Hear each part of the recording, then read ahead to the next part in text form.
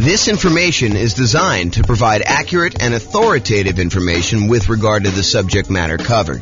It is offered with the understanding that the presenters are not engaged in rendering legal, accounting, or other professional services. If legal advice or other expert advice is required, the services of a competent professional should be sought. Welcome to the Newark Real Estate Investing and Real Estate Financial Planning Podcast. Learn all about investing in real estate in Newark, New Jersey, with a combination of real estate financial planning and modeling with numbers specific to Newark, plus syndicated, more generalized recordings of live and pre-recorded real estate investing classes, not all of them specific to Newark. Be sure to stay tuned after the podcast for a message from our sponsors. Well, good morning and welcome, everyone. I am your host, James Orr, and today we have another, I would say, somewhat exciting class. This is sort of the class to get you ready to get a mortgage to buy investment properties, whether that's doing it as an owner-occupant to do like the nomad strategy or house hacking, or to go out and just buy straight up non-owner occupant investment properties with 15% down with PMI, or 20% down, or 25% down, or 30% down, or whatever it is you're doing there. So today is sort of like the preparation, like the things you wish you could have known preparing to go get a mortgage. That's what we're going to cover. So number one, it is important, I think, for you to understand the qualification requirements that the lender is going to have for you way before you are actually about to get the loan. In other words, you should not do this. You should not say to your real estate agent, let's go look at properties tonight, find the property that you want the first time out accidentally, which happens all the time, and then be scrambling to figure out what you need, what you should have done 3 months ago in order to get your loan. The time to do all of this work, the time to find out, hey, what am I going to need to provide to you? What are the qualifications for this particular loan program that I'm looking to do? How does it impact me with my specific credit score? And I will tell you, we are in a state of flux. I'm recording this live on April 27th, 2023. And I believe May 1st, a whole bunch of lending changes hit the market. So you really do want to call your lender and find out, hey, what are the requirements going to be for me? How is this going to impact me with my specific credit score going to get this, whatever it is you're trying to do? And so you need to call your lender. You need to find out exactly what the qualifications will be long before you are out looking at properties ready to buy a house. You really want to take care of this stuff and this is more of a bigger picture, like philosophical thing. You want to be strategic about your real estate investing. You don't want to be just focused in on, okay, the very next thing I need to do, let's just focus in on doing that. No, I think you need to be thinking 1, 2, 3, 4, 5, 6 steps ahead, which is why I think you want to go through the process we've outlined for the entire real estate investing strategy. Sure, you can do it if you're like under the gun and you feel compelled to really do it right now. Yeah, you can do some things and then kind of like learn as you go. But it is better for you if you have an understanding of the entire process laid out and you can be thinking a couple steps ahead. As you'll see in some of the tips we're going to give you here, it helps if you started this stuff 6 months, 3 months, at least a month before you're ready to go, so that you can do some things to improve your cash flow, optimize your real estate investing, optimize the loans you're getting, understand like some of the criteria, how these things fit together, how they work, and what your limitations might be, so you don't kind of paint yourself into a corner or get yourself in a situation that you don't want to be in. Okay, so step number one is definitely call your lender to find out exactly what the qualifications will be long before you're going to actually apply. And if you're self-employed, this is even more important, in my opinion. It is different than being an employee. And I personally have gotten caught up in this. I'll probably tell the story. I've told the story before, but if you haven't heard it before, I'm sure I'll tell the story again in the future, where I was going to get a loan. And because I was an owner of a company, I got stuck in this situation where I could not qualify for the loan, even with amazing income, even with amazing reserves. I ended up having to buy the property. I ended up buying 2 properties at the same time. I ended up having to buy one of the properties for all cash. And the other one, I had to get my parents to co-sign with me. A year later, when everything was kind of like unworked out and they kind of like all cleared up, I was able to just do a refinance on the property. But it was very weird as a 45-year-old man calling my parents and saying, hey, So really weird things going on here. I'm trying to buy 2 houses. I'm going to buy one of them all cash. I don't want to liquidate some other investments to buy the second one cash, and I'd really like to have a loan on it. Would you be willing to co-sign for me on this loan? And so I don't know, I revealed to them like all my stuff about my finances and kind of like talk to them. But anyway, I will tell that story another time. But realize that when you are self-employed, it is different than when you are an employee. The rules are different. They're going to need 2 years of tax returns. They will need to show increasing profits over those years. Okay. And don't be penny wise and pound foolish. I know there's a lot of folks out there, I'm not saying this is you, but I know there's a lot of folks out there that they think the name of the game is 100% reducing how much money they make by maximizing the expenses they have and showing almost no income, so they have almost no taxes on their tax returns. That is what I would call being penny wise, being pound foolish. If you want to be a real estate investor, you need income in order to qualify for loans, okay? So maximizing your deductions to minimize your profit and therefore taxes might seem like an amazing idea until you can't qualify for a mortgage. Then it's not such a good idea, okay? So if it's a legit expense, write it off. And ideally, increase your profits so that you can't maximize, you can't actually write everything off. Be like, look, I'm trying to maximize my kind of like tax deductions and everything by having legit expenses, but I'm making so much money that is not a problem. Ideally, you want that, right? You want to have a very profitable business, but you also don't want to like take every single deduction that you can and hurt yourself by not being able to get loans. So this is why I'm telling you, you need to do this stuff way ahead of time. If you're trying to like fix your tax returns, it's hard to go back and fix 2 years of tax returns to like fix these issues. So you got to be thinking way far ahead to do this, okay? And that's why it's great that you're taking this class and you're understanding what needs to happen there. Okay, next tip, know and improve your credit score. So I would recommend you use one of these like free credit score websites. I personally use the creditkarma.com one, although you can use any other ones you want. I'm sure there's other ones out there. But these are sort of like websites that give you an idea. It's not exact, but it's a really good start, okay?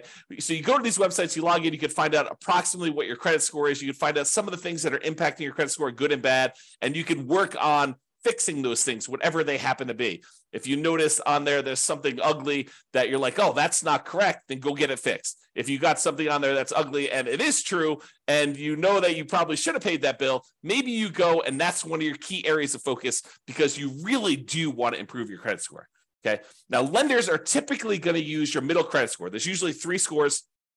And the lenders are typically going to use your middlemost one. So they're going to ignore the low one, they're going to ignore the high one, and they will use your middle one. There probably are some exceptions to this. I'm sure these policy changes over time, but realize that's what I think you're going to see. Talk to your lender to get the definitive for your situation with whenever you're actually doing it.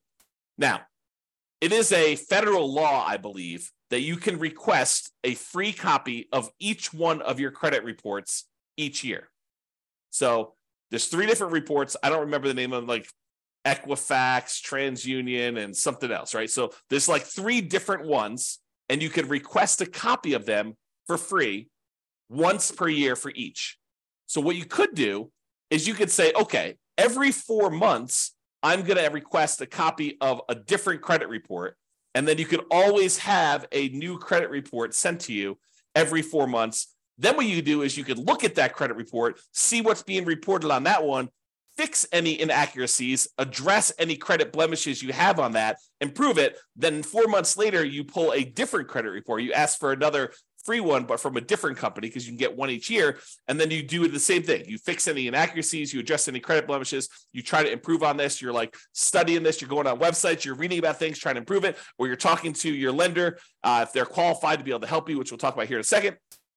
You're really trying to maximize and improve this, and you're doing this consistently over time to improve this stuff, okay?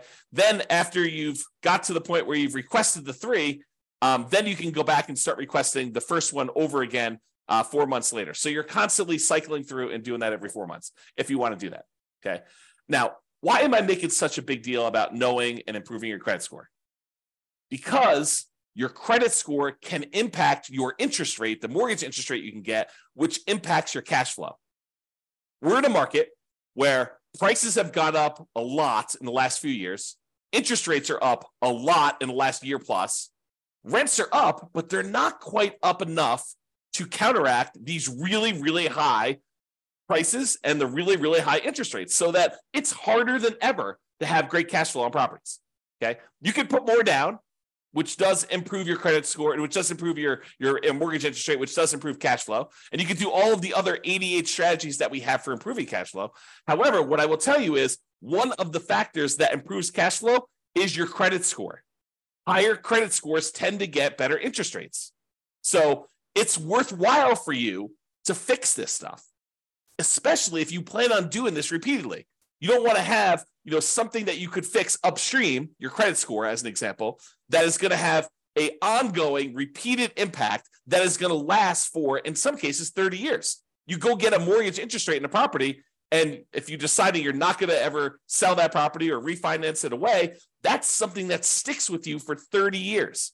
Now, sure, you could decide to use a strategy where you're paying that thing off early, or you're refinancing out of it, or you're selling the property and getting rid of the loan. But in some cases, when we're optimizing for achieving financial independence, we're choosing to keep loans, even if they're slightly subpar. Okay? So improve your credit score, because this can impact your mortgage interest rates, which impacts your cash flow. The time to do this is not when you're shopping for a property. Okay, you probably can move the needle a little bit while you're shopping for a property, but really you want to be thinking about this 3 months, 6 months, a year, 2 years ahead of time, so that you can get all of your stuff fixed and you can really optimize this. It's not just like a little bump, it's like the massive changes that you can make.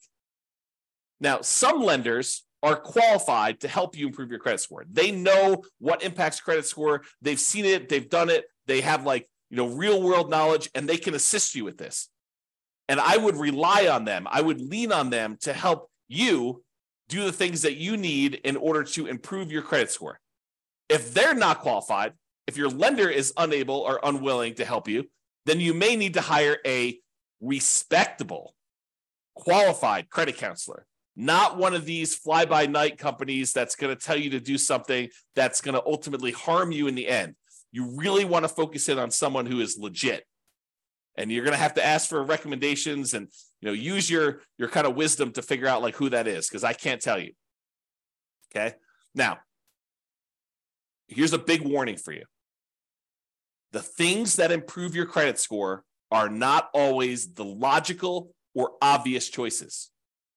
For example, you may think, hey, I'll just close this account.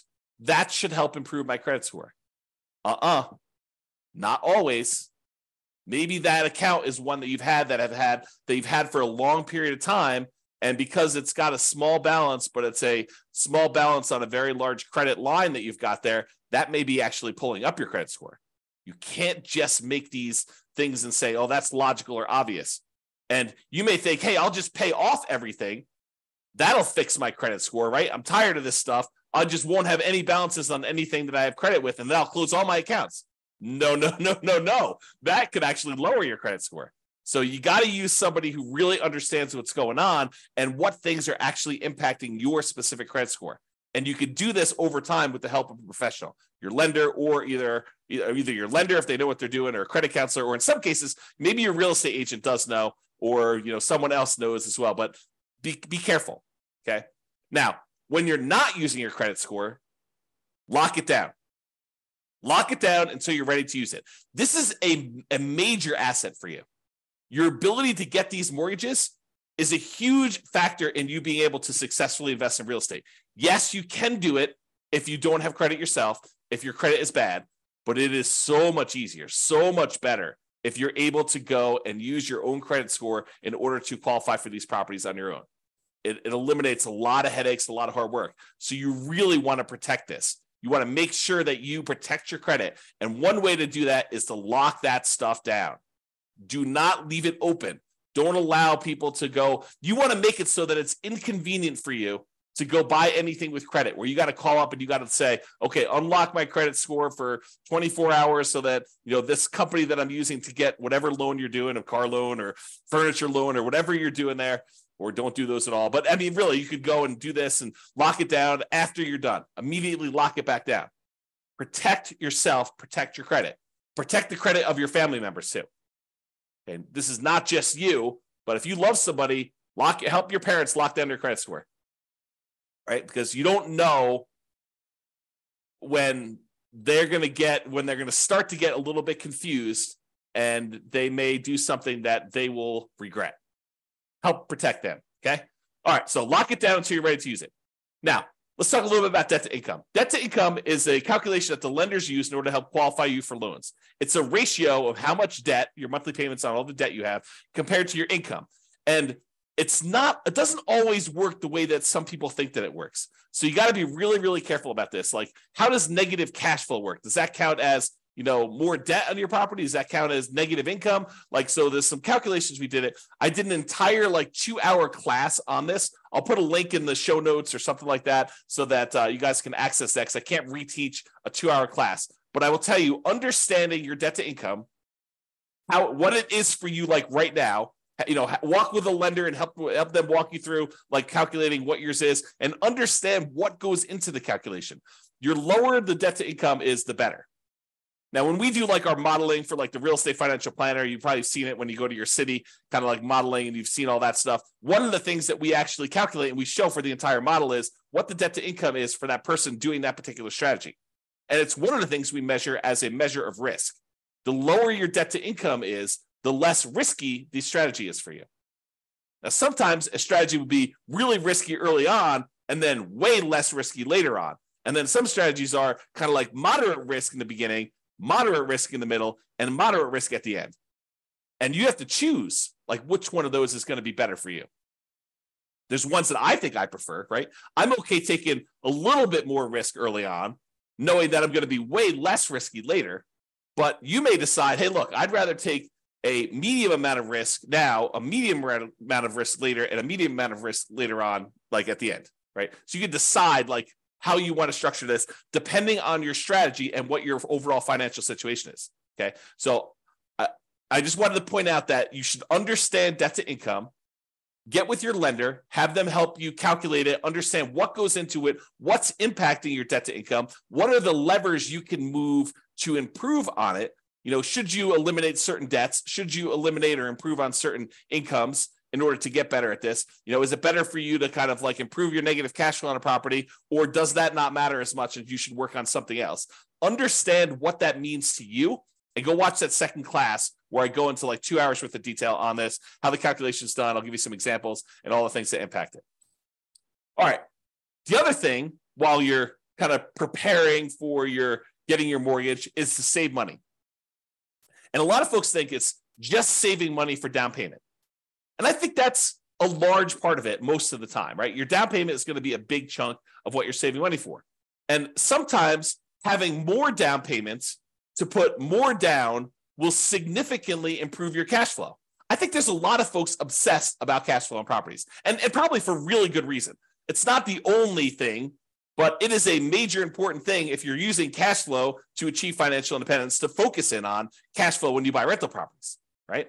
So I think a lot of folks are focused in on cash flow, and we tend to focus a lot on cash flow. I mean, a lot of the classes we do are about optimizing your cash flow on your rental properties, like the 88 strategies and all the different variations on that and all the different things we can do to improve cash flow. But one of the things we talk about when we talk about improving cash flow is putting more money down and the multiplied impact that can have. Sometimes it's just reducing the amount you're borrowing. You put more down, you borrow less, so your monthly payment's lower. That means your cash flow is improved. Sometimes by putting more down, we kind of pass a threshold for the lender where that actually changes and improves the interest rate.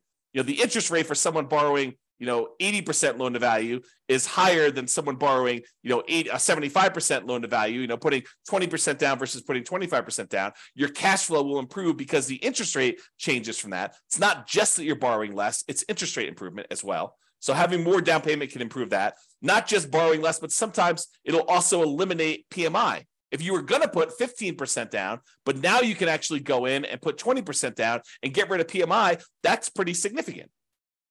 And we've talked a lot in the past about how, what is the return, the extra return you're getting on this extra down payment, and is it worthwhile to do that?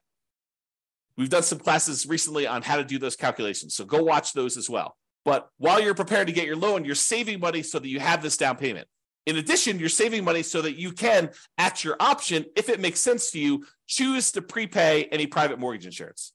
If you're doing a loan like you're doing house hacking or Nomad, and you're putting 3.5% down to buy a duplex, triplex, or fourplex with an FHA loan, or maybe you're even buying a single family home with 3.5% down FHA, or maybe you're going and you're doing like a nothing down VA loan, which is not going to have PMI, but maybe you're doing all these different things where you have these low down payment options below 20% down, and you're going to have private mortgage insurance on those. You want to have the choice. You want to be able to do the math and say, hey, it's mathematically better. It improves my cash flow significantly if I can prepay this PMI.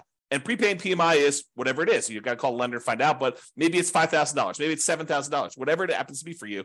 And you want to have that option. You don't want to be forced to pay monthly PMI because you don't have the choice. You didn't save enough money to do that. You want to be optimizing your cash flow by deciding whether you do this. So saving money to prepay PMI is important. Making sure you have enough money, you save the money so that you have the closing costs and you don't have to negotiate and have seller concessions, because it's not doing seller concessions by choice because it optimizes your investment, which it often does, but you want to actually have the choice of you paying closing costs yourself to improve cash flow, not raising the price and getting the seller to include some seller concessions in there. Okay, so saving money for down payment, prepaying PMI, closing costs, and maybe, as we covered in a separate class and like multiple times, is buying down your interest rate. It may make sense for you to have extra money to buy down your interest rate because that could improve your cash flow a lot. So taking that extra money to do that. And then, of course, you would not ever buy an investment property without having adequate reserves. At least 6 months, in my opinion. Now, you may decide, hey, look, I'm liquid in a whole bunch of other ways. I feel really, really comfortable only having 3 months of cash liquid reserves. That's your prerogative. It does add a considerable amount of risk, but I think at least 6 months of reserves. And I've been making some arguments lately to have 12 months of reserves. And I'll talk about that when I go over the whole reserves class. But you should be saving money and having reserves because, and I'm going to use strong language here, okay? You would be stupid to invest in real estate without having reserves, okay? You're asking for trouble. It's like intentionally going and putting yourself in harm's way because you just didn't plan. You got to plan. You got to have reserves. So make sure you do some type of reserves. Invest. Make sure you save the money in order to do reserves. And then finally, saving money so that if you're buying a property and you're putting less down and you're having some negative cash flow because you didn't put enough down. If you put enough down, you probably wouldn't have the negative cash flow, but you're choosing to put less down. Maybe it's 0% down or 3.5% down, or for an FHA loan, or 5% down for conventional financing, and you're deciding you're going to have some, or maybe you're putting 20% down, and your market is such that it's really hard to make properties cash flow, even with 20% down or 25% down. I've seen that a lot, right? So maybe you have negative cash flow. Well, one of the ways you can make your investment more conservative, less risky, is you can set aside whatever negative cash flow you're likely to have, and you can calculate out how much that negative cash flow will be. You'll be like, look, the first year, it's whatever it is, negative $200 a month. But I think rents are going to go up about $50 in year two. So the next year, it's going to be negative $150 a month. And I think the rents will go up another $50 when I renew the lease the year after that. Okay, well, now it's only going to be a negative $100. And then the next year, rents go up $50 and your negative cash flow is going to be about $50 a month. And then the year after that, you raise rents $50 and you don't have negative cash flow at all. Well, you could sum up $200 a month in negative cash flow for the first year, $150 a month in negative cash flow in the second year, $100 a month in negative cash flow in the third year, $50 a month in negative cash flow in the fourth year, and then zero from then on. And you could say, what is the sum of all of that negative cash flow until this property is actually likely to be very positive? And you could set that money aside in a separate account, maybe right next to your reserves, might not be the worst thing in the world, and then have that money just sitting there because you know you've got negative cash flow coming. So why not set it aside? It's probably cheaper to set that negative cash flow aside than it would be to put more down in down payment and actually get rid of the negative cash flow. So you could do this calculation, right? And we will do this calculation in future classes because it's a calculation I do. But you can calculate out, hey, if I put this amount down, that reduces my monthly payment by whatever it is. It's about, the general rule of thumb is for every $10,000 you put down, you end up saving about $50 a month in your monthly payment. So if you set aside, $10,000 in order to reduce your monthly payment by $50, that would save you $50 a monthly payment. But if you look at your negative cash flow, if I save up $2,400 in year one, and $1,800 in year two, and $1,200 in year three, and $600 in year four. If I do my math right, that's probably around $6,000. I don't know exactly what it is. I'd have to go add them up, but just off the top of my head, it's probably about $6,000. Well, $6,000 to get rid of like your negative cash flow risk, right? It doesn't completely eliminate it, but it really reduces it when you set all the negative cash flow aside up front versus putting an extra $10,000 down just to save $50. Might be better to set that $6,000 aside for your negative cash flow. And that's what I'm talking about. Okay. All right. So saving money, down payment, prepaid PMI, closing costs, buying down your interest rate, reserves, and negative cash flow, setting aside any negative cash flow you have. All right. Let's talk about what you're likely to be requested in form of documentation from your lender in order to get the loan. They're likely to ask you for a loan application and or a personal financial statement. Okay. They're usually going to ask you for a color copy of your ID, some type of state-issued ID, any recent W-2 and pay stubs, any proof of any other sources of income you're getting as well. So if you're getting some type of income from a side hustle or whatever, they will likely ask you for that as well. The last 2 years of tax returns. So start early, make sure they're done good, done right, done correctly, and that you're optimizing for not just saving everything on your taxes, but being able to get a loan. Last 2 years tax returns, they're going to look at those. All your bank, your investment, your IRA account statements, usually about 3 months worth. Could be 1 month, could be 3 months, but usually I'd save about 3 months worth knowing that that's coming here. They also want to see documentation of where you're getting the down payment from. You can't just borrow the down payment from mom and dad. You have to document where that's coming from. Documentation of any large deposits in your account. If you got a lump sum from something, they're going to want to know about that. And then on each one of your properties, any of the leases, proof of insurance, any HOA documentation for the HOA and payments related to that, mortgage statements for all the properties you own. And then if you closed on any properties recently, they're going to want to see the HUD-1 or settlement statements for all the recent purchases. So that's a good general list of what you might expect to see a lender request from you.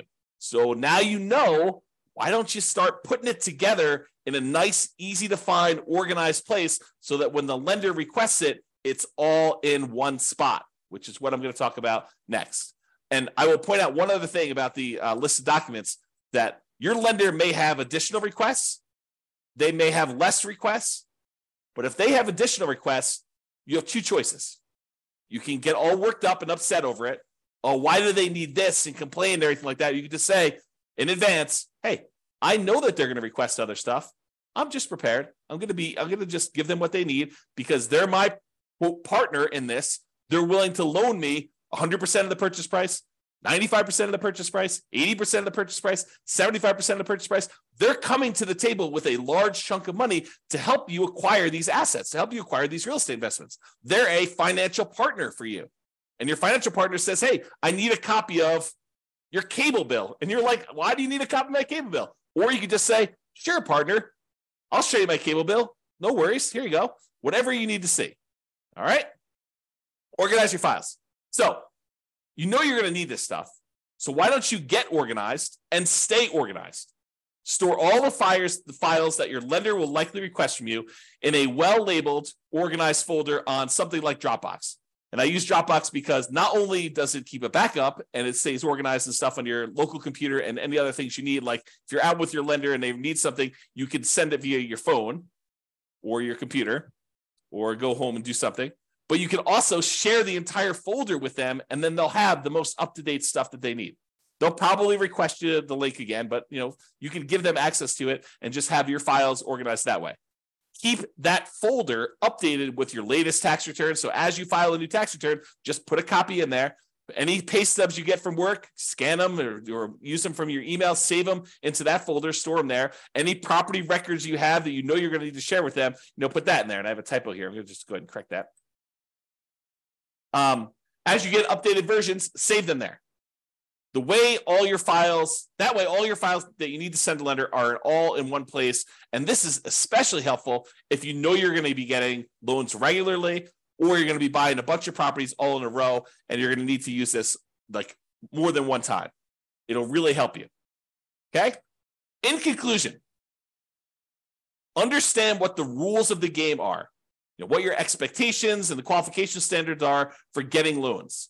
And then get and stay organized to make applying for loans fast, easy, and low stress. And I'll add one other thing. Start early. Be thinking strategically ahead of time. Okay? Start early and think strategically.